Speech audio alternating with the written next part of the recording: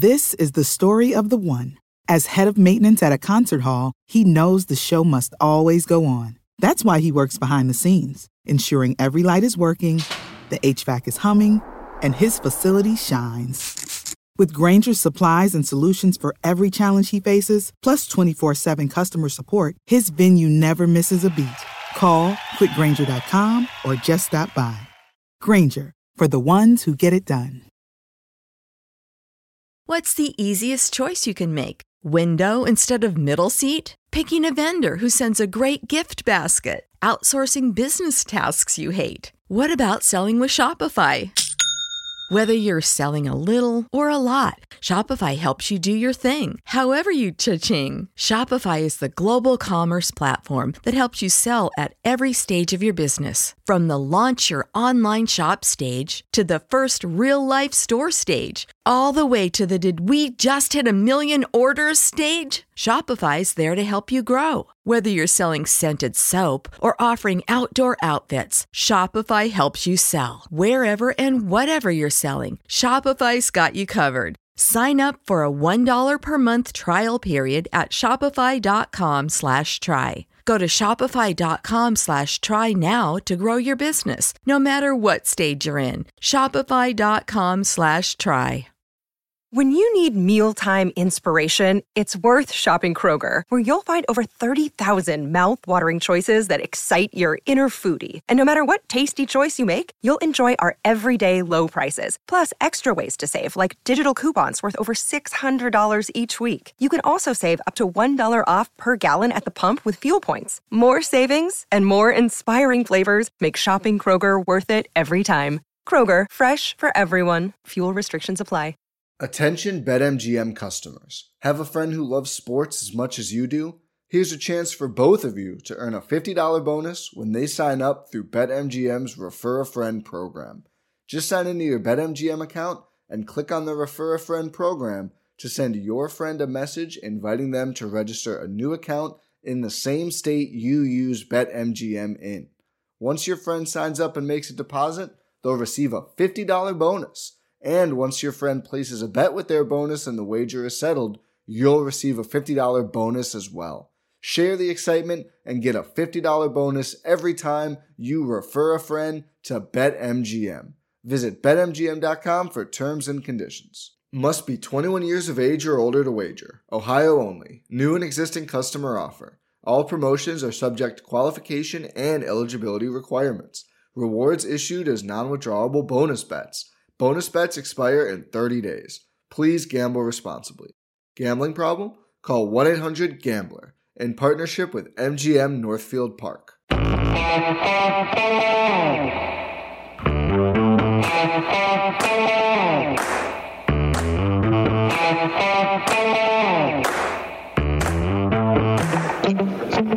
All right, welcome to Film Study. This is the offensive show, and if you haven't heard yet, the Ravens beat the Kansas City Chiefs on Sunday Night Football.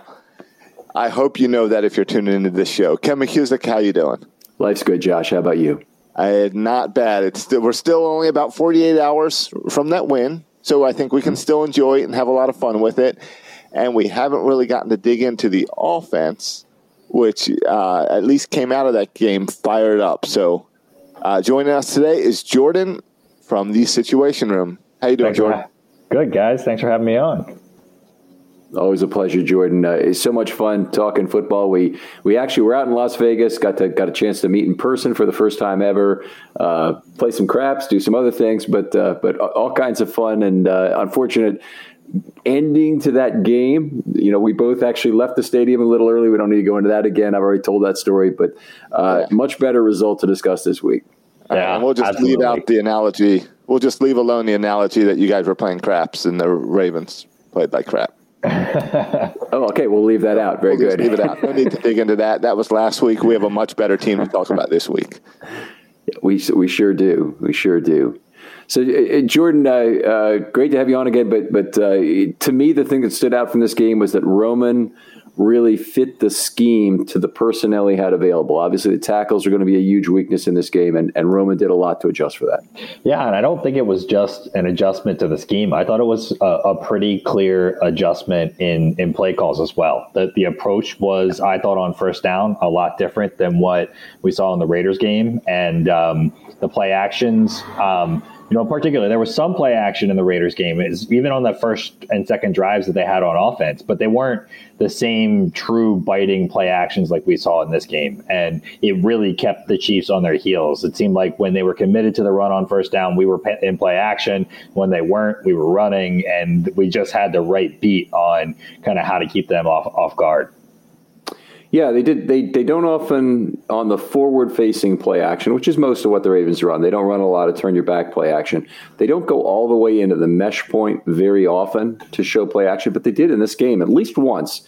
And I thought that was very effective. Lamar, I thought, did a really good job of moving around in the pocket. I'm sure we'll talk about that a little later.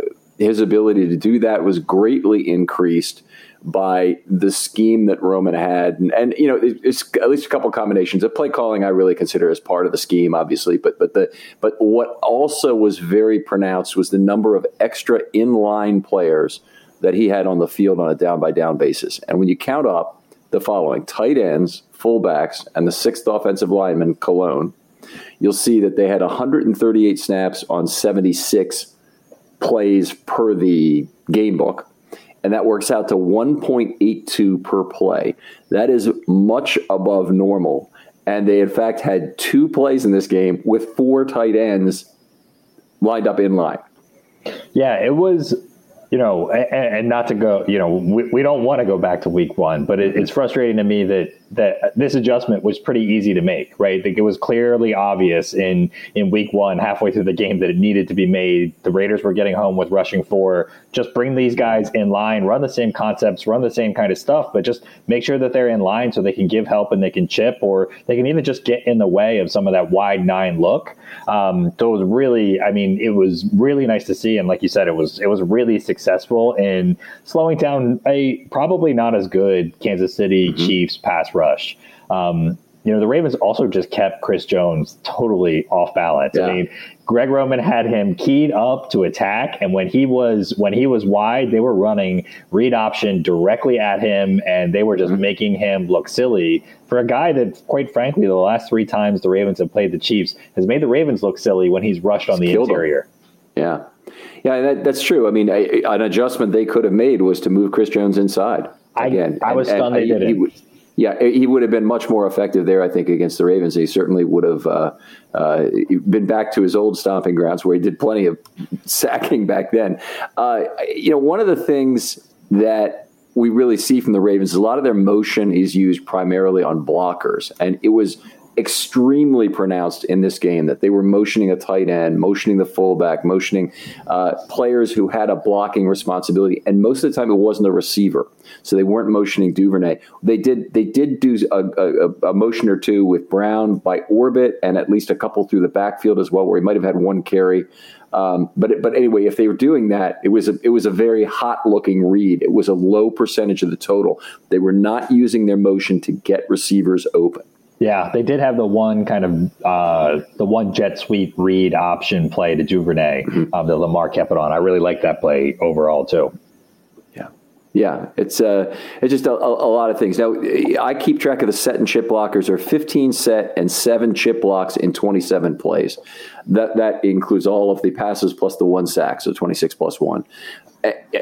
I think chip blocks in particular, which are a concession to route running more than people realize, are not that big a deal with Lamar because he tends to extend plays and reset the clock. Very much like Mahomes, by the way, is that he's throwing to what he sees as opposed to throwing a lot of timing routes. So if this were Brady or Manning or Roethlisberger, there'd be all this design fakery, and then you better be in the right space 2.1 seconds because he has a great internal clock to throw that ball on the money at that point.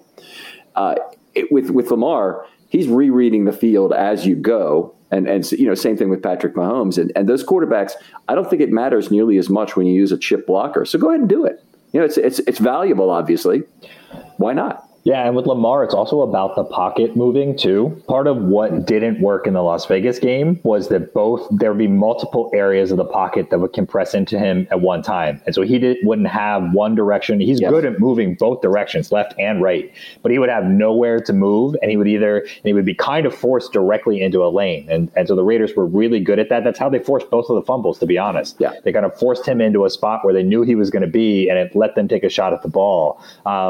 In this game, what we saw from the set and chip blocks is that Lamar had space to slide in one direction or the other. He's great at that sense of where he needs to go and where he needs to read. In some cases, jumping up and throwing a touchdown pass in the air. And so we got vintage Lamar. And, I went back and watched the Las Vegas game right before this. And the improvement, I don't think was miles and miles of improvement from last week to this week, kind of watching them back to back. It was just a couple little things here and there on maybe 3 out of every 5 plays made all the world and the difference in terms of the overall result of this game. Yeah, I mean, I agree. And I go back to your first point. I couldn't agree more with that. And we've said that a number of times on the show, is that Lamar's very good at adapting to pressure from one side. In fact, it's one of the things that makes him and Ronnie Stanley such a good match, is that Ronnie Stanley gives up a lot of pressures between 2.5 and 3 seconds by bull rush or by giving ground directly while mirroring his opponent. And in so doing, he often backs directly into Lamar. I've never seen a quarterback more adept at being pinballed around in the pocket from one side. He can take a hit, and it doesn't seem to impact him very much. I got to move. Okay, I'll move. He's just very good at that. And Stanley was very good at not letting that defender get his hands on Lamar and disrupt the throw, which is, of course, what will do it. And also pressure from both sides, as you mentioned, that in that Las Vegas game was just. Lamar was not used to it. He did not know how to react to it. I think he's probably better stepping left and right in the pocket than he is stepping up, which is a little bit sacrilegious after watching him, step up and jump the ball to Hollywood in this game. Yeah, and the other thing I thought from the Chiefs' approach to how they attacked Lamar, they did not, I mean, it wasn't a pure replication of what Las Vegas tried to do. So they definitely weren't as wide in their rushes. And they weren't willing to concede rushes kind of, and when you heard Collinsworth say this during the broadcast, they were trying not to concede runs that were kind of between the hashes, up the middle. They still got gashed there anyway. Maybe not for those 30, 40-yard runs that we saw last year in a couple of big games like Cincinnati and Philadelphia, but they were staying tighter in to try and compress that in more, and Lamar was still able to take advantage of that up the middle, and it made them much less effective in terms of the pass rush overall. Yeah, I think the Ravens, in fact, took advantage of that on the run, too, particularly outside on the right. I thought they ran very well in this game. They did a good job of sealing that edge. Some of it had to do with McCary being out there and doing a good job, and also McCary had help on the vast majority of the snaps. And run and pass, but in particular getting that right edge caved in so they could run off it. It was open most of the game for both Williams or Jackson, I'll say. Yeah, just a variety of also how Roman threw from a scheme perspective of how they threw that out there, all the different personnel looks, all the different types of runs. We saw a guard tackle pull in one instance where they had no action going with it. We saw a lot of guard and center pulls. So Bozeman was pulling more in this game than I remember him pulling in the Las Vegas game. And I thought that was an interesting thing to see. They just kept mixing it up, and they kept Kansas City off balance the entirety of the game. Yeah, the Ravens went 30 of 33 on their pull blocks in this game, including either connecting or selling a fake, which is something I allow from tackle. A tackle pulling is part of the second, a counter play. Anyway, it was one of those great games for scheme. I hope that people out there can give Greg Roman the appropriate credit for this game, because they're going to need him the rest of this year. There's not another offensive coordinator, I don't think, who's going to be able to get them through with what they have right now. And the deficiencies on this team. And Greg Roman is the right guy for this personnel group at this point. Yeah, the one thing I would add to that is that I really, at this point, I think that Greg Roman should just give up empty. And huge credit to Greg Roman. I'm not, this is not intended to say that there's nothing bad you can say about this Kansas City game. But empty is not working right now for Baltimore. It didn't work last year, and I think Lamar is uncomfortable in empty. Both the interceptions that came in this game were in empty, and both were throws where if Lamar would have taken half a second more to kind of diagnose what was going on, there were throws that I don't think that he would would have made. But I think he's rushing a little bit in those situations. I think he's uncomfortable in those situations. So don't run those situations. Just take those out of the playbook. It's not that hard. Let him be a little more comfortable. Keep that running back in there to be there as a blocker. Let him release if his guy comes free on the, or if doesn't come free on the rush. If they rush 4, right? If they just rush 4, then you can release. Yeah. And that late release from exactly that, it just doesn't cost them that much. I don't want to talk about the same point again, but it's similar to the notion of the chip blocking. That half-second late release, once you recognize it's a 4-0 blitz or 4-0 pass rush, I should say. Shouldn't impact what Lamar does with that running back. First of all, he doesn't dump off the running back very much ever. Okay, it's usually more likely to be a design pass to the running back. He's his own dump off. He runs free as the complement to, say, multiple vertical routes on the same play. But in this game, I would say if you want to throw to a running back late, if you want that extra option, that should be fine in this. And I agree with you. I don't like the empty sets with Lamar. The only time I'm kind of okay with empty, and I still like it when they run power with an extra fullback in the backfield, quarterback power. Now I'm talking about not. So we saw that on the very last play of the game too. Yeah. Yeah, for sure. And one other quick thought about this is that Latavius Murray is not the guy to be the pass protector. They also need to get him out of those situations where if they are going to run 4 guys wide and keep a running back in, or, even if somebody in line, there have been a couple big sacks that have happened both this week and last week where he was the extra guy and basically was doing nothing on both of those plays. And so I don't know that those were entirely his fault in either instance, but he just looked like he looked like he contributed nothing to the play and either didn't know what was going on there or it doesn't seem like the right fit for him. Whereas Tyson Williams, at least in the preseason, showed some really great pass blocking chops, both on the edge and up the middle. And I'd like to see somebody, and Le'Veon Bell's a guy that's been known for having those chops. I think they could have. Yeah, they've kind of made that commitment. Is unfortunate that Murray they've signed for week 1, so they owe him for the whole season.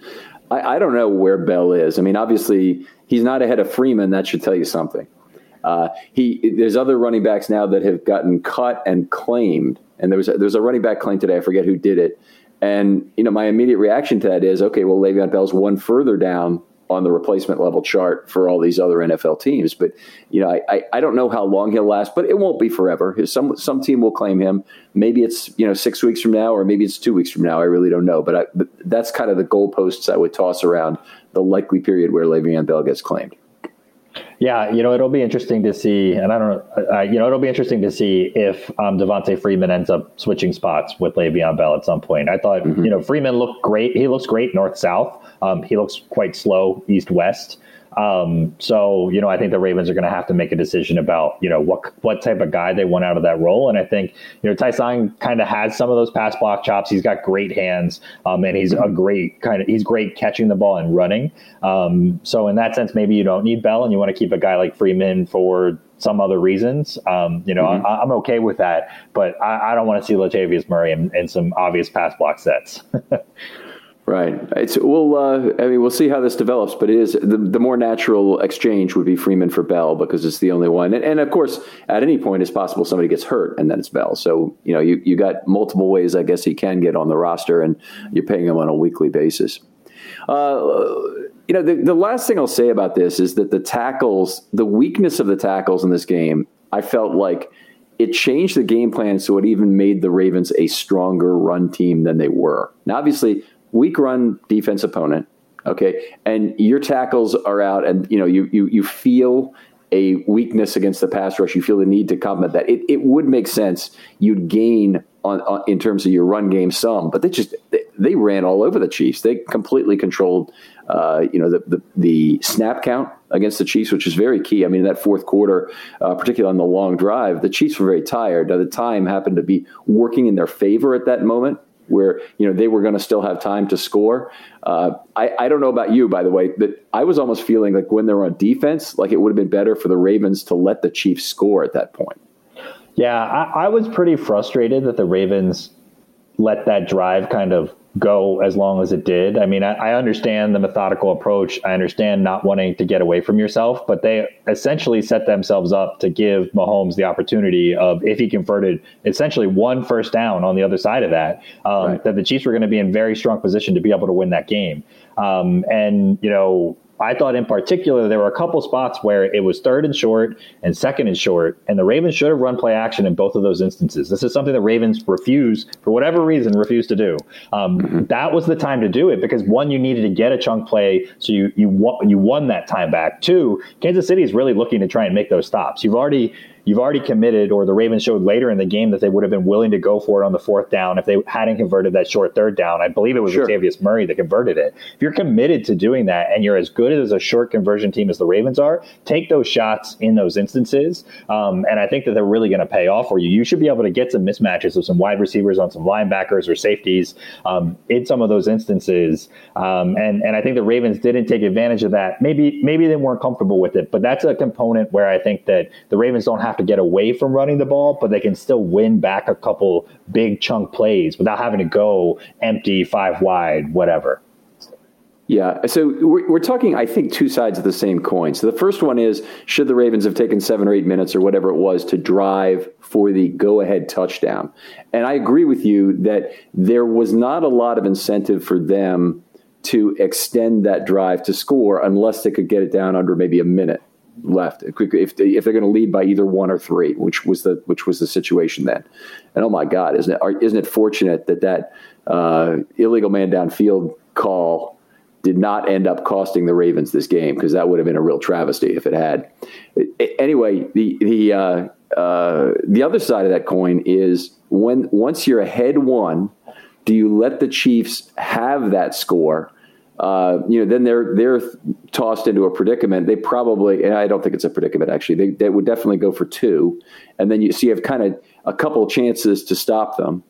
Or you have an extra chance to stop them there, because if you stop them, then you can score a touchdown and win, and you give yourself the amount of time necessary to do so. But once they got to about the 30-yard line, I'm thinking, okay, if they don't stop them right here, if they don't get a turnover right here, they're going to really need to let them score on the next couple plays, because otherwise this clock's going to be drained to nothing. Yeah, I mean, I totally agree with you. I just got off on my own personal tangent of something I was screaming at the screen about during it happening. But the other side of that is Kansas City knows that Baltimore has an incentive there to let them score. Yeah, so and they might kneel it at the 1. Yeah, right, exactly. You have to let them complete it. Like, you have to go into cover 0, right, and try and keep tight coverage all the way down to the 5-yard line, and then let them go. That's exactly what you do. You blitz him with 8 men, and you see if a receiver really remembers what he's supposed to do. Yep. But yeah, you'd have to do that, and it would be All right, cool enough. Let's move on to the offensive line. We spent 20 minutes on this. We probably shouldn't have, but the scheme was a lot of the most interesting stuff. I'm going to just kind of go through this, and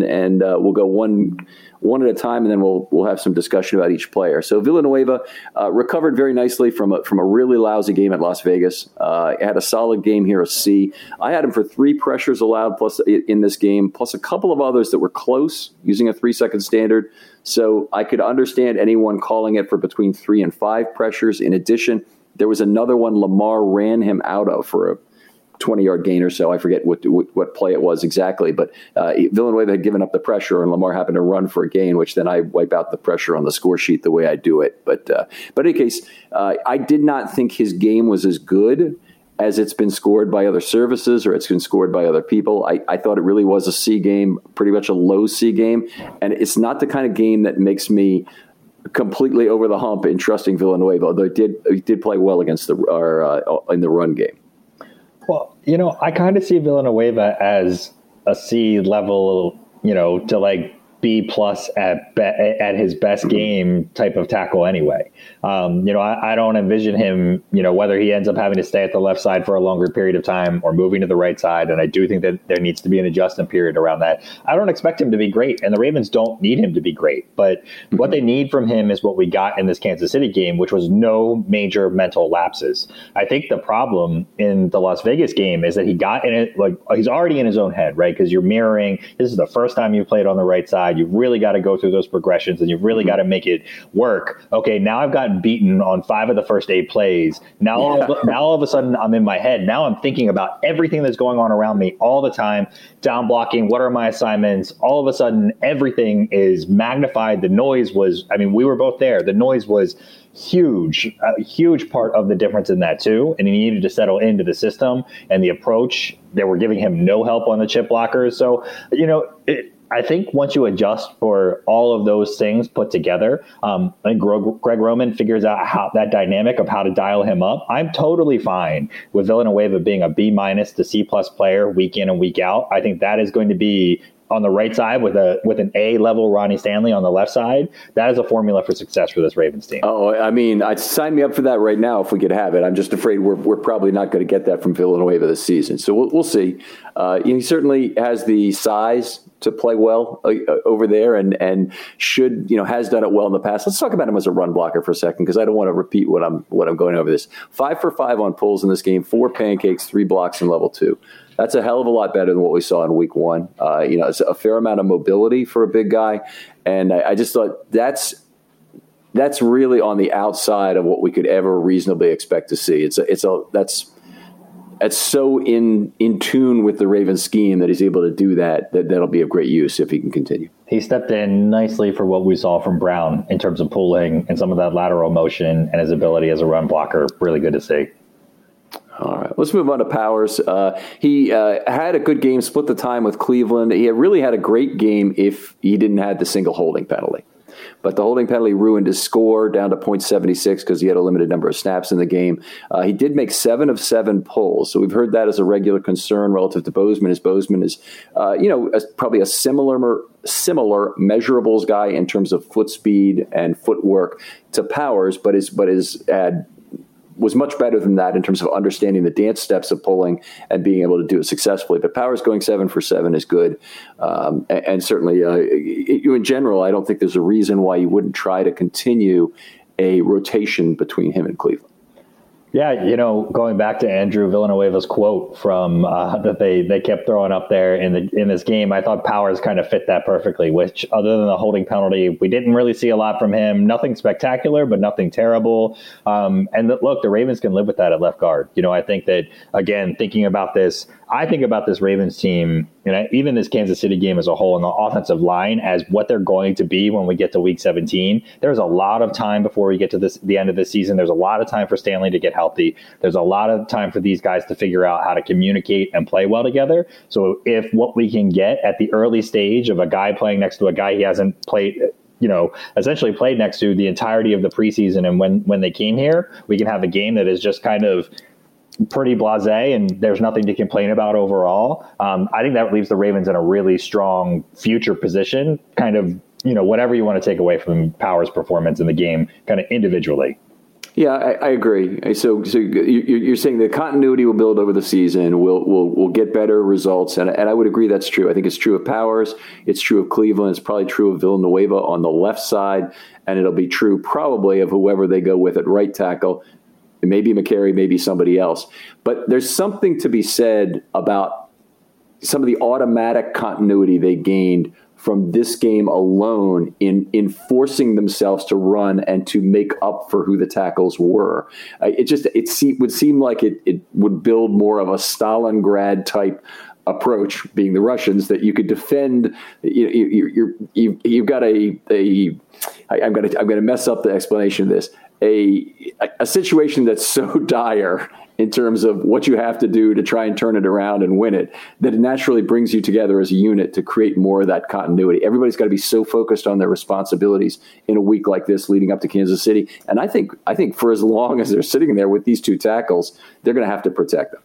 Yeah, and the nice part that you get I agree with all of that, and take it back to Powers, at least that your baseline is right in like the middle of the road or a little bit better than that as an overall starting point for where that fits. Whether he ends up being the starting left guard or the backup left guard, it's just really nice to know that you've got a backup that can kind of fill in right at that kind of league average type player, to be able to come in.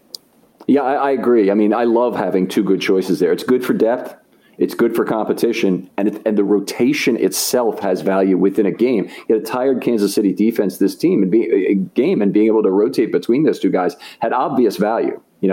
We'll get to Powers here, to Cleveland, because I think it showed up in some of his play. He was physical in terms of the run game. I thought not exceptionally so, because there's not too many people standing in front of him. He didn't really make it to level 2 to make a block in the game. Let me make sure I have that correct. Yeah, no level 2 blocks, no pancakes. He made 2 out of 3 pulls, played 28 snaps. But here's the good news. He only gave up half a pressure in the entire game. That was his only charge, and he missed 3 other blocks. So he graded out as a B for the game. He didn't have a holding penalty like Powers did.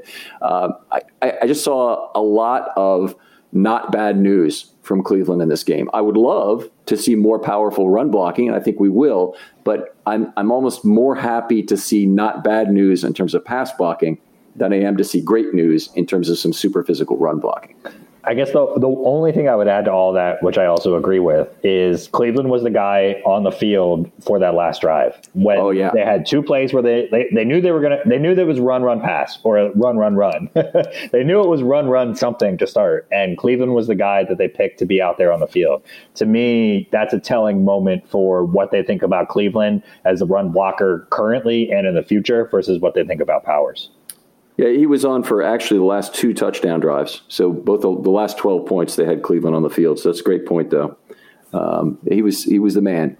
We'll move on to Bozeman, who's probably been the Ravens' most consistent lineman so far. Had another good game. 1 bad snap. That was in the red zone. It was at a bad time. It's very well handled by Lamar. Obviously, it's almost like an interceptable football that you can't really judge how bad it was by the fact that Lamar happened to handle it this time.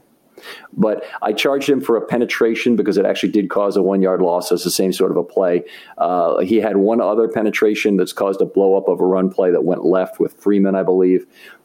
Made 6 out of 6 pulls, even though he's at center. So they're doing a lot of center left tackle pulling or center right tackle pulling to run their counter. And 3 blocks in level 2. It's just a lot of good results from Bozeman without too much bad, and 2 penetration is not the end of the world. Graded out right at the top of the B range. Actually, midpoint of the B range at center at 0.88 after adjustment. Yeah, and I think Bozeman's played great so far. It's the Ravens have needed better stability to anchor the middle of that offensive line. I think as Zeitler and we'll talk about him, but I think as he settles in more, it's just going to allow them to do more as the 2 of those guys can kind of be able to help either to the right tackle side or to be able to help to the left guard side. So it's been really good to see that stability. It seemed to me like the bad snap was a little bit as much about timing as it was about just like a physically bad snap. Whereas last year, the snaps that we saw were just like wild pitches, the most utterly terrible snaps that you could possibly have. Like they looked like it was like a long, long snapper snap that just, wildly going off to wherever. That wasn't what happened with Bozeman. It looked like Lamar just wasn't quite ready. And so if it's strictly a timing issue, I can live with that, and something that Bozeman is going to need to adjust his way into. We definitely need to keep an eye on it, though, because we saw that, last year, these guys got the yips. Like once the bad snaps started, it felt like there weren't a lot of bad snaps in the beginning of the year. But then once it happened, it seemed like they couldn't get it under control. Yeah, I mean, it's true. I think Skura really more, but McCary obviously in the playoff game had some troubles with a cold hands. But I agree, it was just with Skura, it almost seemed like more of a mental thing. So you mentioned Zeitler, but Zeitler should really calm this down by being able to come in, run some of the cadence and the line calls, and handle some of that. So Bozeman is focused.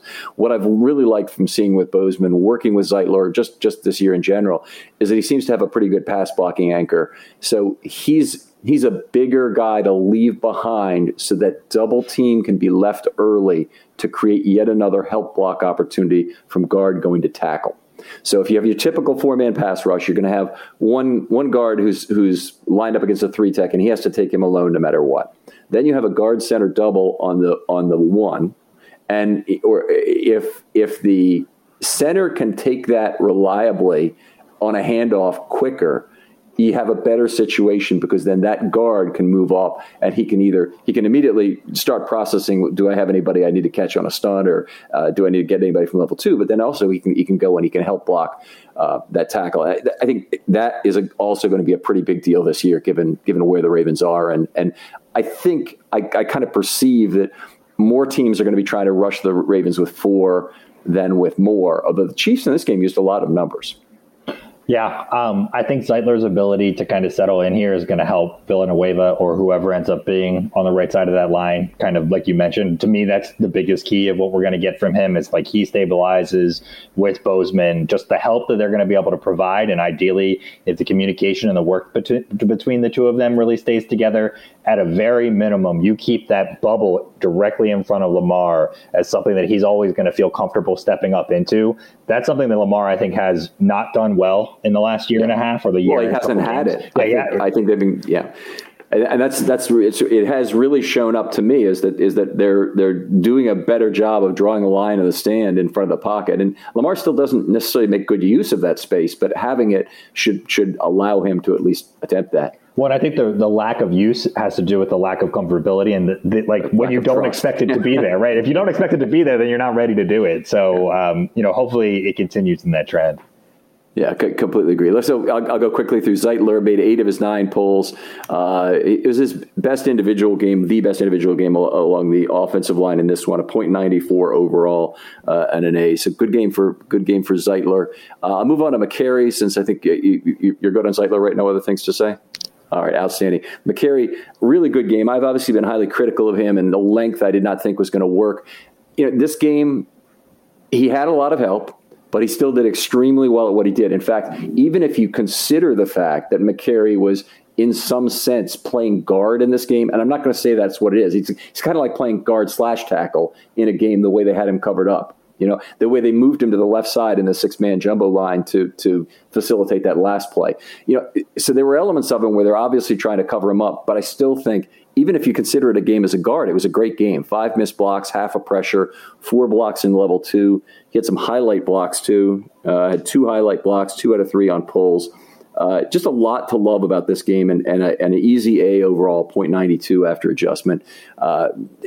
They certainly did things to help him. They did the right things to help him, and he chipped in with a great game of his own. And I think, as critical as I've been about him, his length did not hurt the Ravens, obviously, in this game.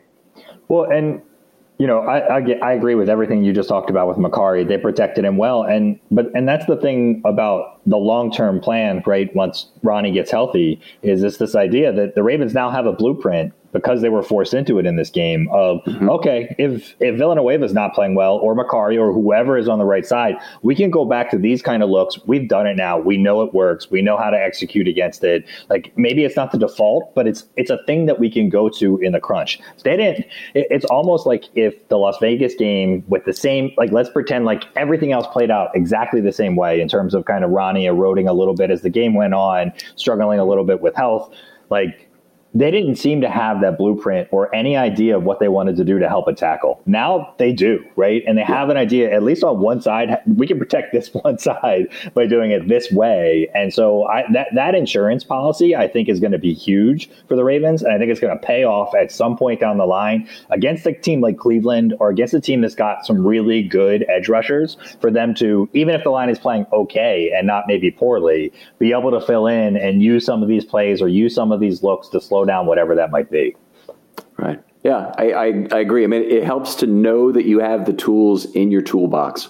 They had it there. They just didn't know they had it there. But this is definitely a game that taught them.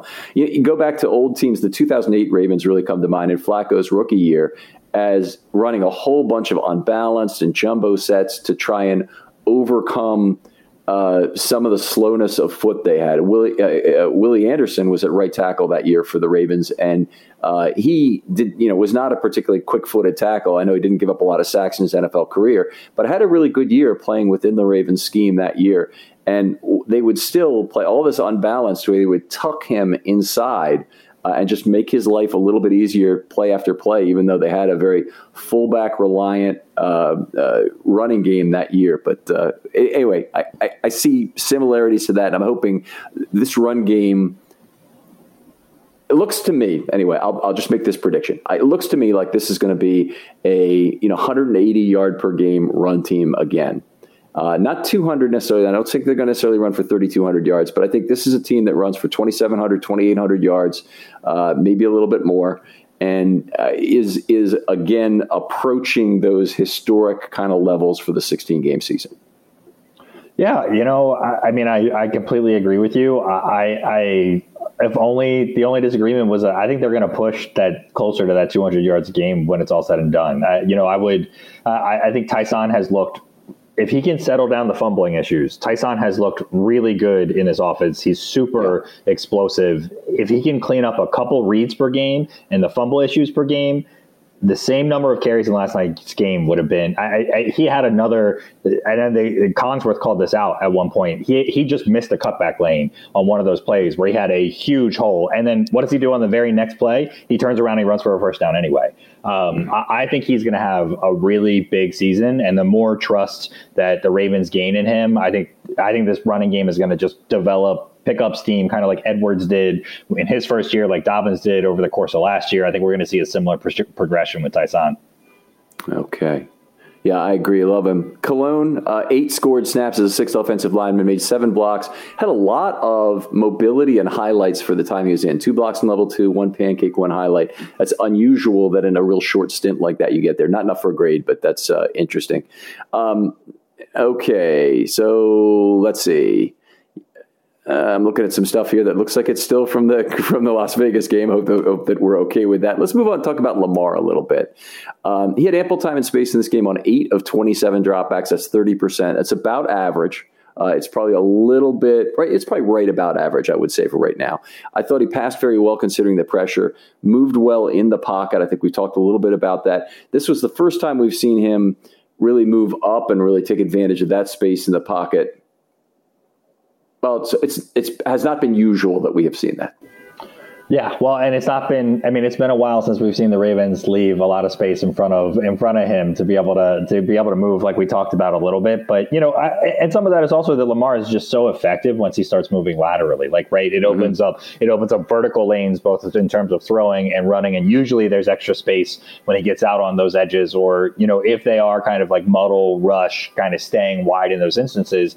That's when you might start to see him start to press up and move forward a little bit. And so I think some of that I think might be, even a little bit more coached and schemed than it is, anything else. There you go. Really liked his decisions to leave the pocket in this game. I didn't think he left too early. I thought he was good about trying to make space, make throws, and just thought his decision-making was very good, except for some of the interceptable balls. It looked like Tyrann Mathieu could have had 3 in this game, but we ended up with 2. Yeah, I thought Lamar's decision-making was pretty good overall. There are a couple one of the things that I struggle with a little bit with Lamar is that it seems like, at least right now for the moment, he's making a decision when he wants to throw the ball really deep down the field really early in those progressions. And so when he wants to take the shots, he decides early on in the play that he's going to take that shot. And he almost seems unwilling to give it away. And I wish, and again, I don't know if that's true, and I don't know how the Ravens are coaching this up, but I would rather him read directly what's in front of him first. What in terms of what he's seeing, right? Because if you're looking at the of what's in front of you 10, 15 yards down the field or less, then you have some sense of how many guys are deep, right? You just know how many guys are en route. You know how many guys are rushing you. You know how many guys are defending them. If Lamar had used that type of analysis, he never makes the second interception throw to Brown. But he decided pre-snap when they were showing cover 0 before Mathieu had rolled deep, right, that he thought that throw was going to be there. And so it's almost like he wasn't reading anything else. And he's, and yes, you're trying to move guys with your eyes and you're trying to do some of those kind of things. But he needs to be a little bit more aware or awake or willing to get away from that in those reads, I think. Yeah, I agree. I mean, in that particular read, it was double covered in a way that it was too dangerous to throw that ball. He didn't even need Tyrann Mathieu coming back in there to make the play. And, of course, was the interceptor. I agree with you in general. And, I've heard it said before that, you read the field kind of with wide focus. So it's almost like you're looking into an easy eye puzzle where you're trying to see the shapes that's inside of these charts. You ever seen those before? You live in California. You must have them in Venice, right? I can see that. That's a yin yang symbol in the middle of there. Well, that's kind of the way he has to kind of just loosen up his gaze and be able to take in as much as he can. And he'll learn to pick up a lot of clues that way. But then Lamar does get very focused as the play moves on to the extension portion where he's trying to read which receiver is going to break open as he moves laterally and present him with a throwing lane. He's much more in the he wants to throw a line drive as that play extends more than Mahomes, who's willing to throw up still an artillery shell or Roethlisberger of the past when those plays are extended. Yeah, and I think some of that is also trust. Like Lamar has not had a wide receiver that has come down with those, and some of that is on him, right? Like the very first or the second play of the game, I mean, Brown was open. If Lamar just puts a little more air under it to give Brown a little bit more time to go deep, and it's almost like one of those, it's almost like that fourth down play. I hate to bring it up, the fourth down play with Tyreek Hill and Patrick Mahomes against the Ravens a few years ago, where you just throw it up and high and deep and kind of out in front as far as possible. Give your guy a chance to just go absolutely run it down because he's out in front. And so, I think Lamar just hasn't found some comfortability around that. And they do need to, in some ways, they need to keep forcing it and they need to keep working on it. And they need to keep doing it in games. So it's hard to be critical of him as a result of that. But I think you're right, though. Once he breaks the pocket or once he gets to the kind of like that second play, right? Like when you've talked about, like once you kind of crack that 3.5 seconds, all of a sudden it seems like his processing changes to a completely different mode. And I'd like to see that mode be what he's doing when he's in the pocket too. And he can even have a reset button, but if he had that kind of processing initially, the league needs to look out. Right. I mean, I agree. I think it would be the next step. We've seen some really nice steps out of Lamar this year. One of them is just being a field general. And I'm not talking about, going to the sideline saying, hell yeah, coach, let's go for it. That's great too, that everybody trusts Lamar to be the decision maker on that. I'm talking about telling Latavius Murray, look, aside from this play, I need you to move up to the line of scrimmage and throw a chip block here. I love that kind of stuff directed out of the huddle. That's Manning, you see, deciding, hey, that play call is fine, but I want this one difference. That's what I love to see. And I'm hoping that we see some evolution in terms of, and again, this is unfounded completely, but it seems to me as though the Ravens have, I want to call it shackles or handcuffs, but it does seem like the Ravens hold back some of the scheme type stuff that some of these other NFL teams are doing. That if Sean McVay or Kyle Shanahan was here, the Ravens would be doing, or Andy Reid, the Ravens would be doing things with Lamar that the Ravens don't even try. And so what I'd really like to see is the Ravens start to try and break out some of these other principles that do require the quarterback and the guys that are on the field with him to make decisions about what they're seeing. Very Tom Brady and the system that they ran in New England, which was we're going to run these concepts to the right. We all need to read the concepts the same way, and we're going to make these throws into these concepts. It's not really a play call, right? We're not going to run, a corner, sail, flag, dig, route, whatever, right? It's not like that. The Ravens need to incorporate some of that kind of stuff, and they should be. I think we're seeing progressions from Lamar at this stage where he's doing it, and even the almost third interception that you had mentioned, where Lamar threw it late to Hollywood. That one to me is an example where the Ravens just, if they would have used kind of the run option play action look and let Lamar keep his shoulders to the line of scrimmage, Brown screams by the safety and is wide open. He has 3 yards of separation, and Lamar has his back turned to him at that moment. And so he can't ever make that throw, and he can't make the read. He turns around and he looks, he sees him, he's open. But by that moment, because you're in front of the end zone, the gaps close a lot faster. You can't get the throw in there quick enough, right. All those kind of things. I like to, again, in that instance, you're taking away one of the assets of your quarterback on a what you know is going to be a passing play. You take a second and a half away from him there of processing ability. I don't love that. I don't hate it, but I don't love that. Yeah, it made more sense with Joe Flacco, and it made more sense for a number of reasons. One of them being that since Joe Flacco wasn't a mobility threat, the backside edge defender wasn't worrying about him on the boot as much, and he could roll out and really create time and space by doing the zone block left, naked boot right, which we saw so many times over the years. And opponents were starting to get hip to it and not fall for it as much. But Flacco was very good at having the right height to get to the first level guy when he needed to, and not go to the first level automatically, but really work down from 3-2-1 in terms of where you want to make that throw. Yeah, absolutely. Let's move on. So let's talk about some individual players in this game, and we'll do the alternation method. I always like doing that with you. Give me a player you want to talk about. Yeah, I mean, let's start with Hollywood Brown, who has just been an absolute. I mean, I don't know that I haven't watched enough of the rest of the league so far this year, but borderline All-Pro, definitely Pro Bowl performance that we're seeing from him so far. Absolutely. Like crisp in his route running, been great separation, which we heard he was getting last year, or some of the different statistics that you might read, really just converting on everything, catching everything, looks fast. And the one thing that I like about him this year is that he's playing through contact a little bit more. There were a lot of these kind of like fall down moments, step out of bound moments, pull back and pull out of the way moments. I don't think we've seen one of those yet this year in any of the same way that we did the last two. Yeah, I agree. He's looked better. He's looked much better playing through contact, I would agree. And they're not getting him free with motion the way they did a lot of last year. So, he's doing a lot of that on his own. And that I really like about it. I do like the fact that he's catching the ball effectively. He caught 6 out of 10 in this game.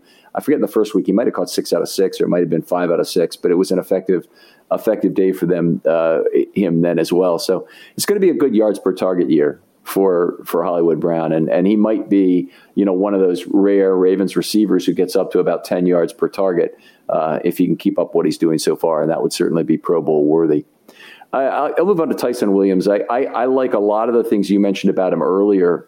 We got a guy who meets the speed need of this team. I think he's not just a cutback guy. He really is the speed back, and obviously on this team at slightly under 4.5 speed, but he really plays faster than that. And I think cuts faster than that, which is one thing I really like to see. Receiving skills have not been perfect, but you look at it over 2 games, and he's got north of 7.5 yards, I believe, per throw, or right around 7.5 yards per target. You can't get much better than that as a running back. Maybe Le'Veon Bell in his prime, but there aren't too many running backs who will do better than that for you. Yeah. I'll take Sammy Watkins next as a guy that I think there were some moments. I think both in the Raiders game and this game they had great moments, and he had some questionable moments.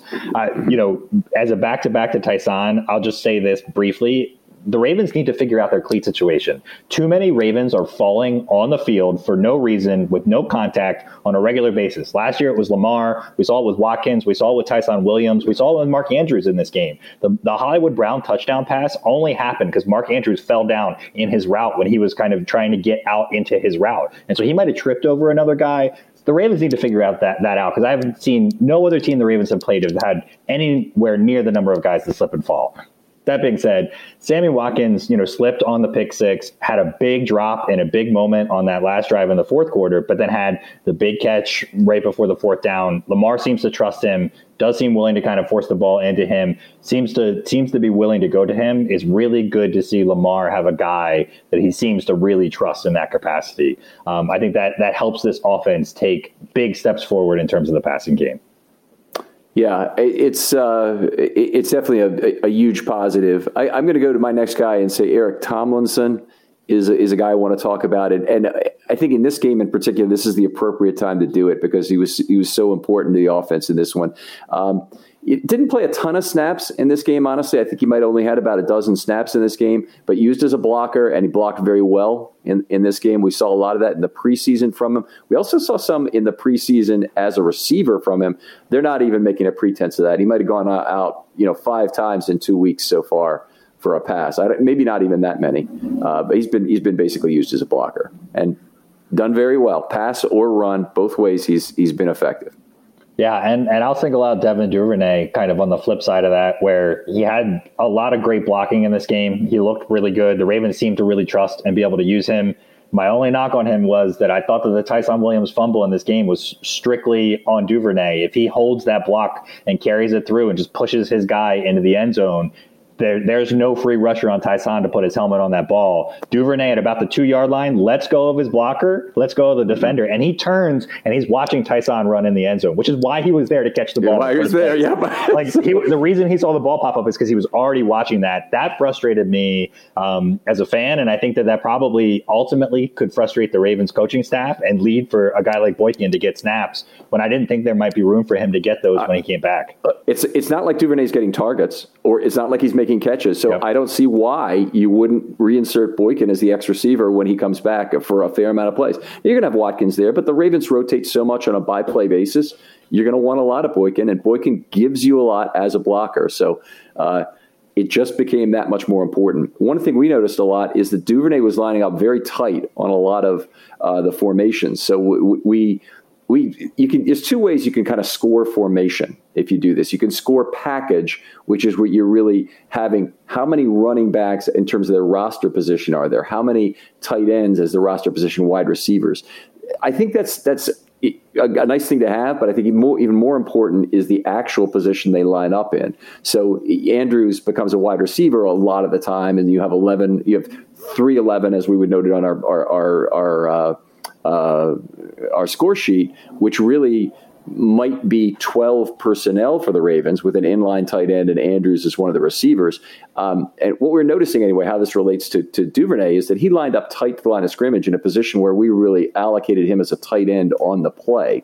And he was making some blocks from that spot. So they're trusting him to do some of what Willie Snead did last year in that role. But I think that Boykin is a much more capable blocker than Duvernay is. And I do think we'll see him when he comes back.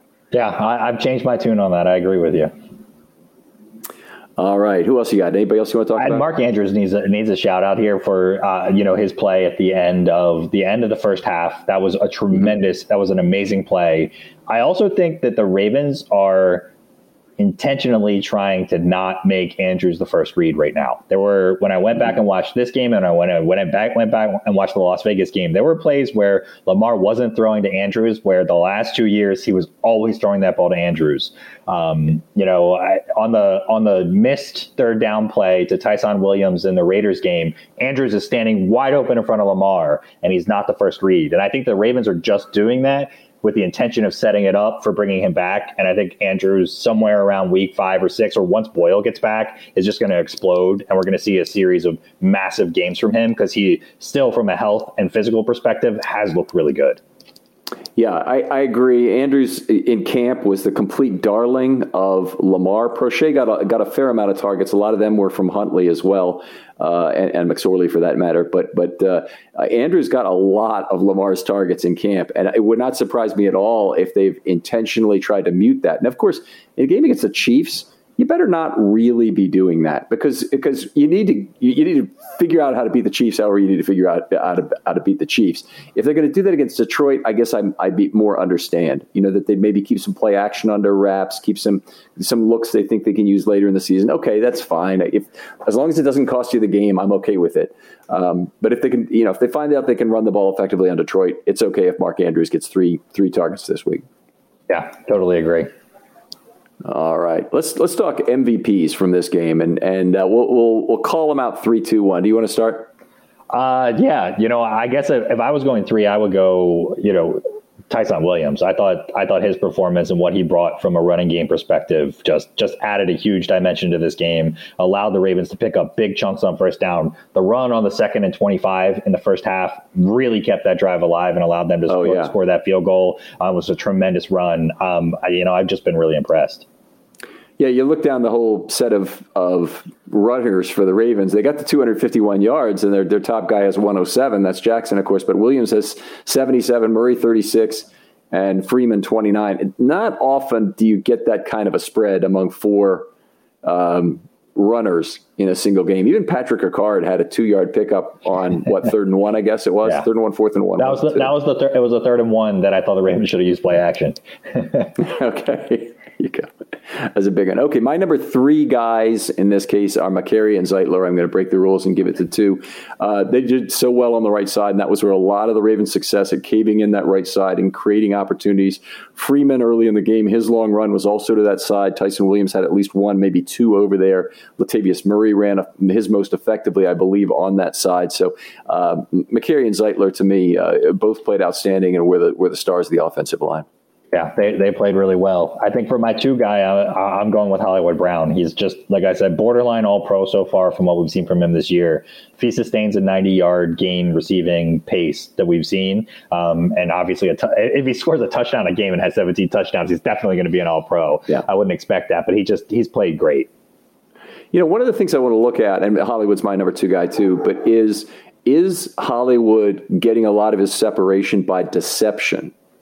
Is he selling a different route? And just terrible situation we're on with NFL Game Pass and not having the All-22. We're not really privy to as much of that. Sometimes NBC will run that will show you from behind the play what's going on the game, or on these nationally televised games. You might get that. But we're really missing out on that right now, and we need to get the All-22 back to get a look at that. Totally agree.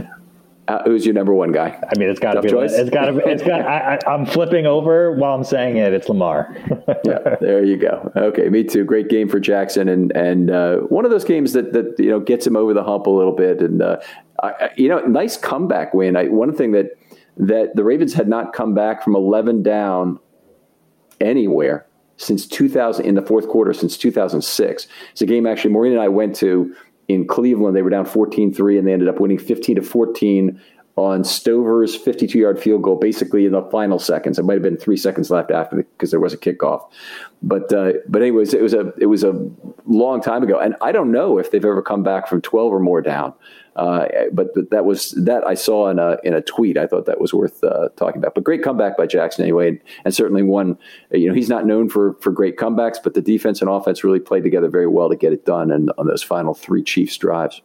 Yeah, I'll just briefly insert that it drives me crazy that people criticize Lamar for not enough big comebacks. It's hard to come back when your team is up by 20. You're never down.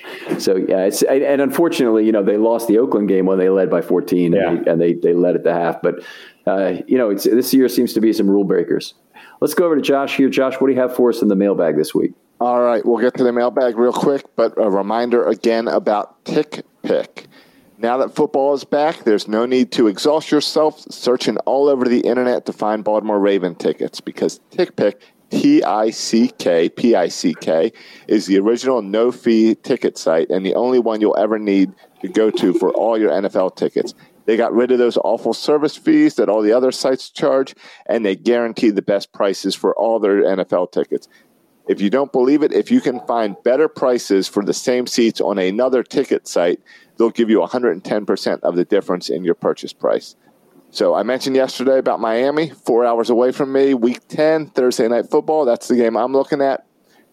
Great prices. They were all under $200 for those games. So make sure you go check out TickPick for whatever games. And if you use the code RAVENS and go to tickpick.com/Ravens, you will save $10 on your first order for support and film study. Life's good. All right. Mailbag. Mailbag is getting in your questions on Twitter using the hashtag FilmStudyMailbag. All right, guys. A lot of fun with this offense. Let's start with @GoRavens, who is wondering about Duvernay kind of being in the right place at the right time. But is he kind of working his way as a blocking wide receiver? And how is he compared to Boykin? I guess I'll start on this. And you made the great point about Duvernay just happening to be in the right place at the right time for doing the wrong thing on that touchdown of his own. It's almost like he should have handed the ball back to Williams to allow for the spike. But Duvernay used inside in ways that are more dependent on what he provides as a blocker, not really being used as a receiver very much. And we hit on Boykin being, we think, a reasonable choice when he's healthy, because he's been such a good blocker in his couple of years with the Ravens. Duvernay, I don't think he will ever really surprise you on the upside as a blocker, unless you really set your expectation bar a lot lower than you do for Boykin. Yeah, and a straight line speed is great when he gets it going, but he doesn't have that like separation gear. So the Ravens like to take these shots, and they even took a shot, I think deep in this game and the Las Vegas game to Duvernay. He doesn't have that, like once he gets a step ahead of the guy, out deep, he doesn't have that gear to really get ahead of them. And I think that's what he needs to develop. If he can develop that, then I think his role will grow significantly within this offense. Yeah. He needs to be able to stick his foot in the ground at the top of the route. And that's the only way he's going to be able to sell.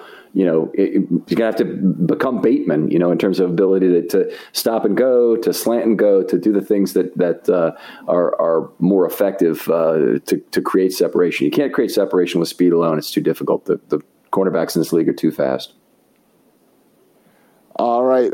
Let's talk about running backs for a moment. Do you think Tyson Williams' fumbles will cost him the majority of the workload? But I think I'd add on to Jimmy John's question about the fact that Tyson was never supposed to be the number one running back. So how does he line up with the other running backs now that we've signed a few guys?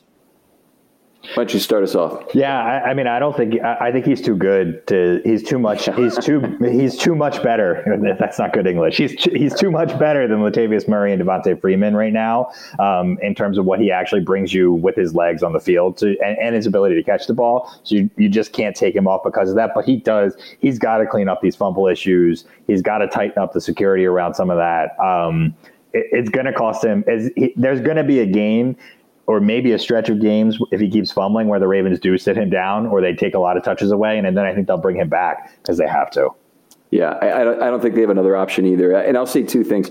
The fumble down the field I'm actually less concerned about. There's a cost of doing business to fumbles. He was put in a bad position by Duvernay, as you mentioned. But the fumbles in the mesh point are the bigger concern. So and that was what happened in the first game at Oakland. It wasn't really his fumble, but it was an exchange problem. And since Lamar knows what he wants to do and has been doing it with other backs, you have to figure Williams probably gets most of the credit, the charge for that failure. That's what they've got to clean up. And if they can get the mesh point clean, these occasional other fumbles will not amount to much. The back who he kind of reminds me of in terms of having some early fumble troubles, and they stuck with him anyway because he was by far the best guy they had, was Collins a few years ago.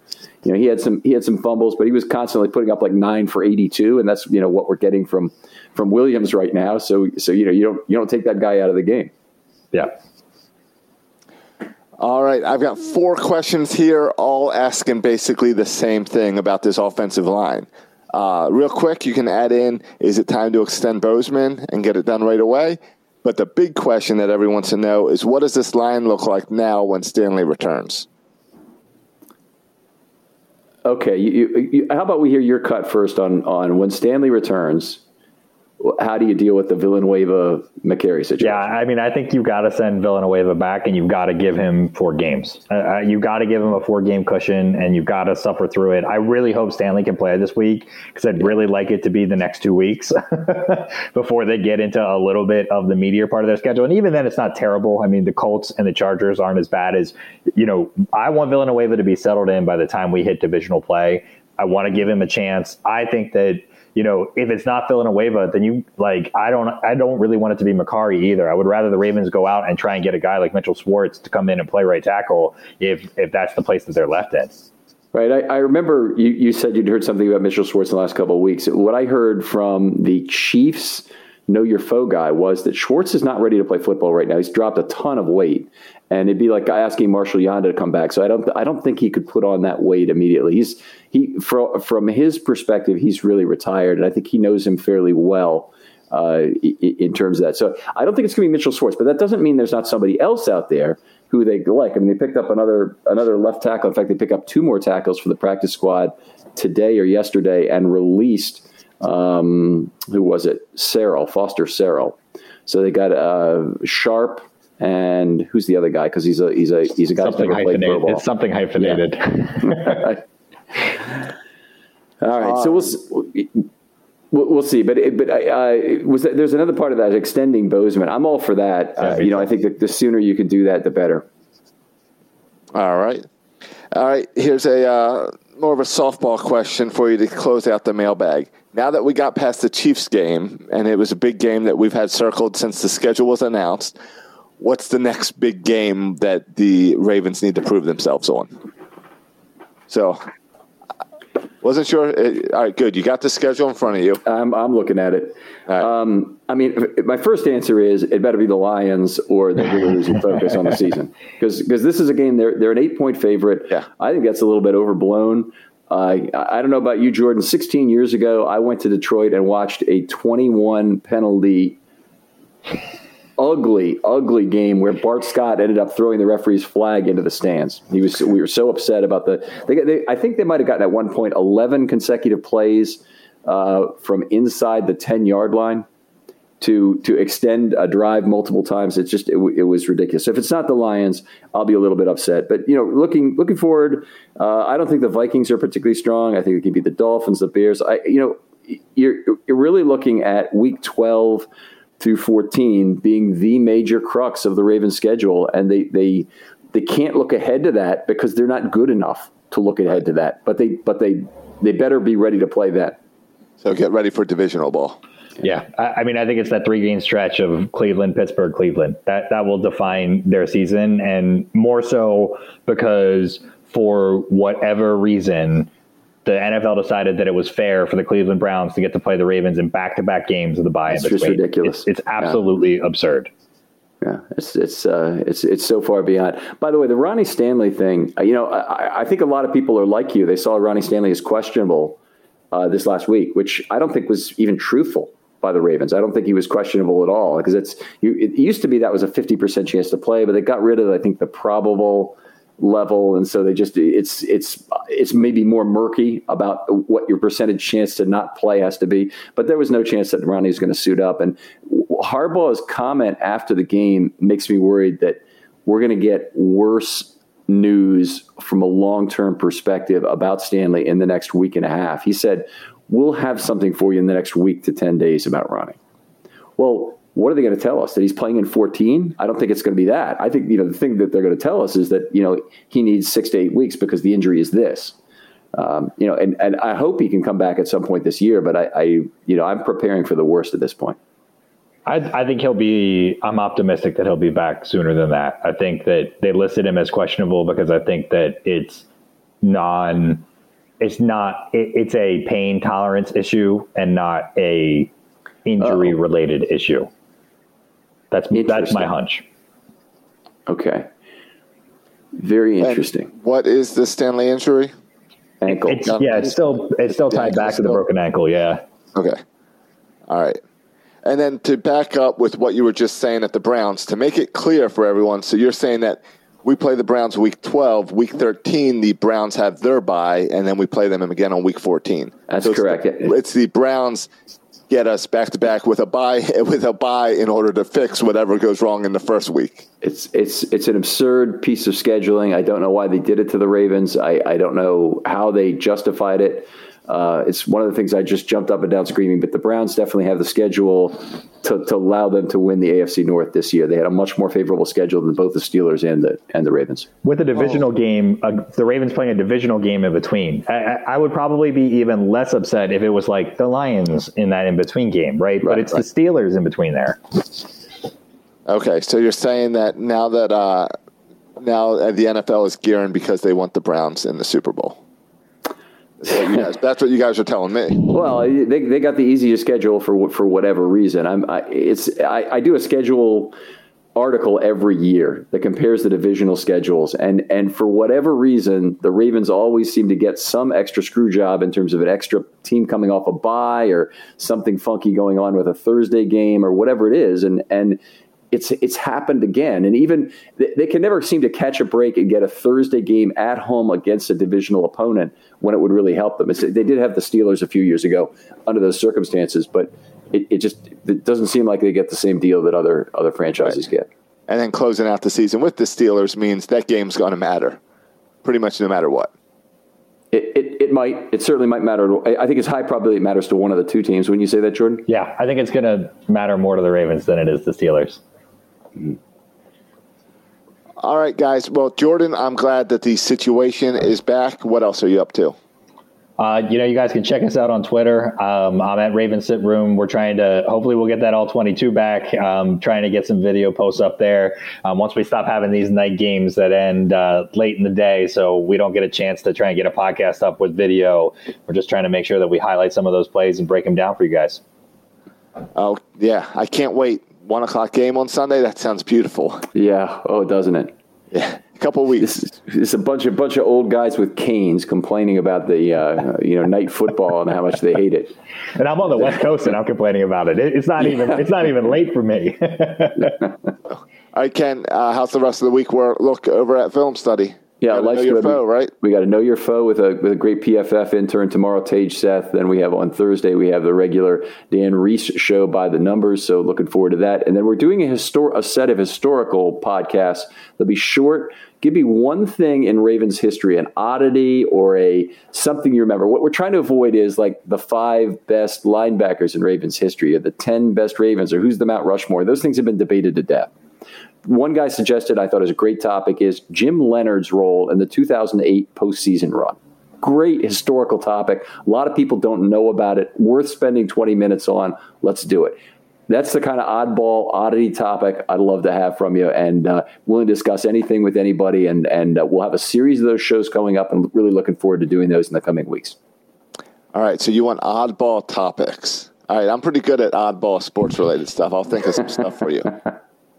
All right. How about you, Josh? I saw the Bowie was losing tonight. They actually lost, it looks like. Yeah, they lost tonight, but it's baseball playoffs, so they'll play again tomorrow. And the Orioles lost in extra innings tonight. But, hey, they got to extra innings, so good for them. But check out Section 336. New episode came out yesterday, and Bert is back for the week to share with us about a trip he just took up to Cooperstown and kind of give us an update on what's going on at Cooperstown lately. Cool. You've been there before, Josh, I assume? Yes, but it's been 20 years, 25 years since I've been. Probably for me, too. Yeah. So, and I never realized, because I went, in high school, I assumed it was really far away. It's only about 5.5 hours from Baltimore. So it's a trip that people should take if you're a baseball fan. All right. Jordan, thanks again for coming on the show. Really appreciate having you. Yeah, thanks, Ken. Always happy to be here. Even happier after a Ravens win against Kansas City. Life is good. Life is good. We'll talk to you next time on Film Study.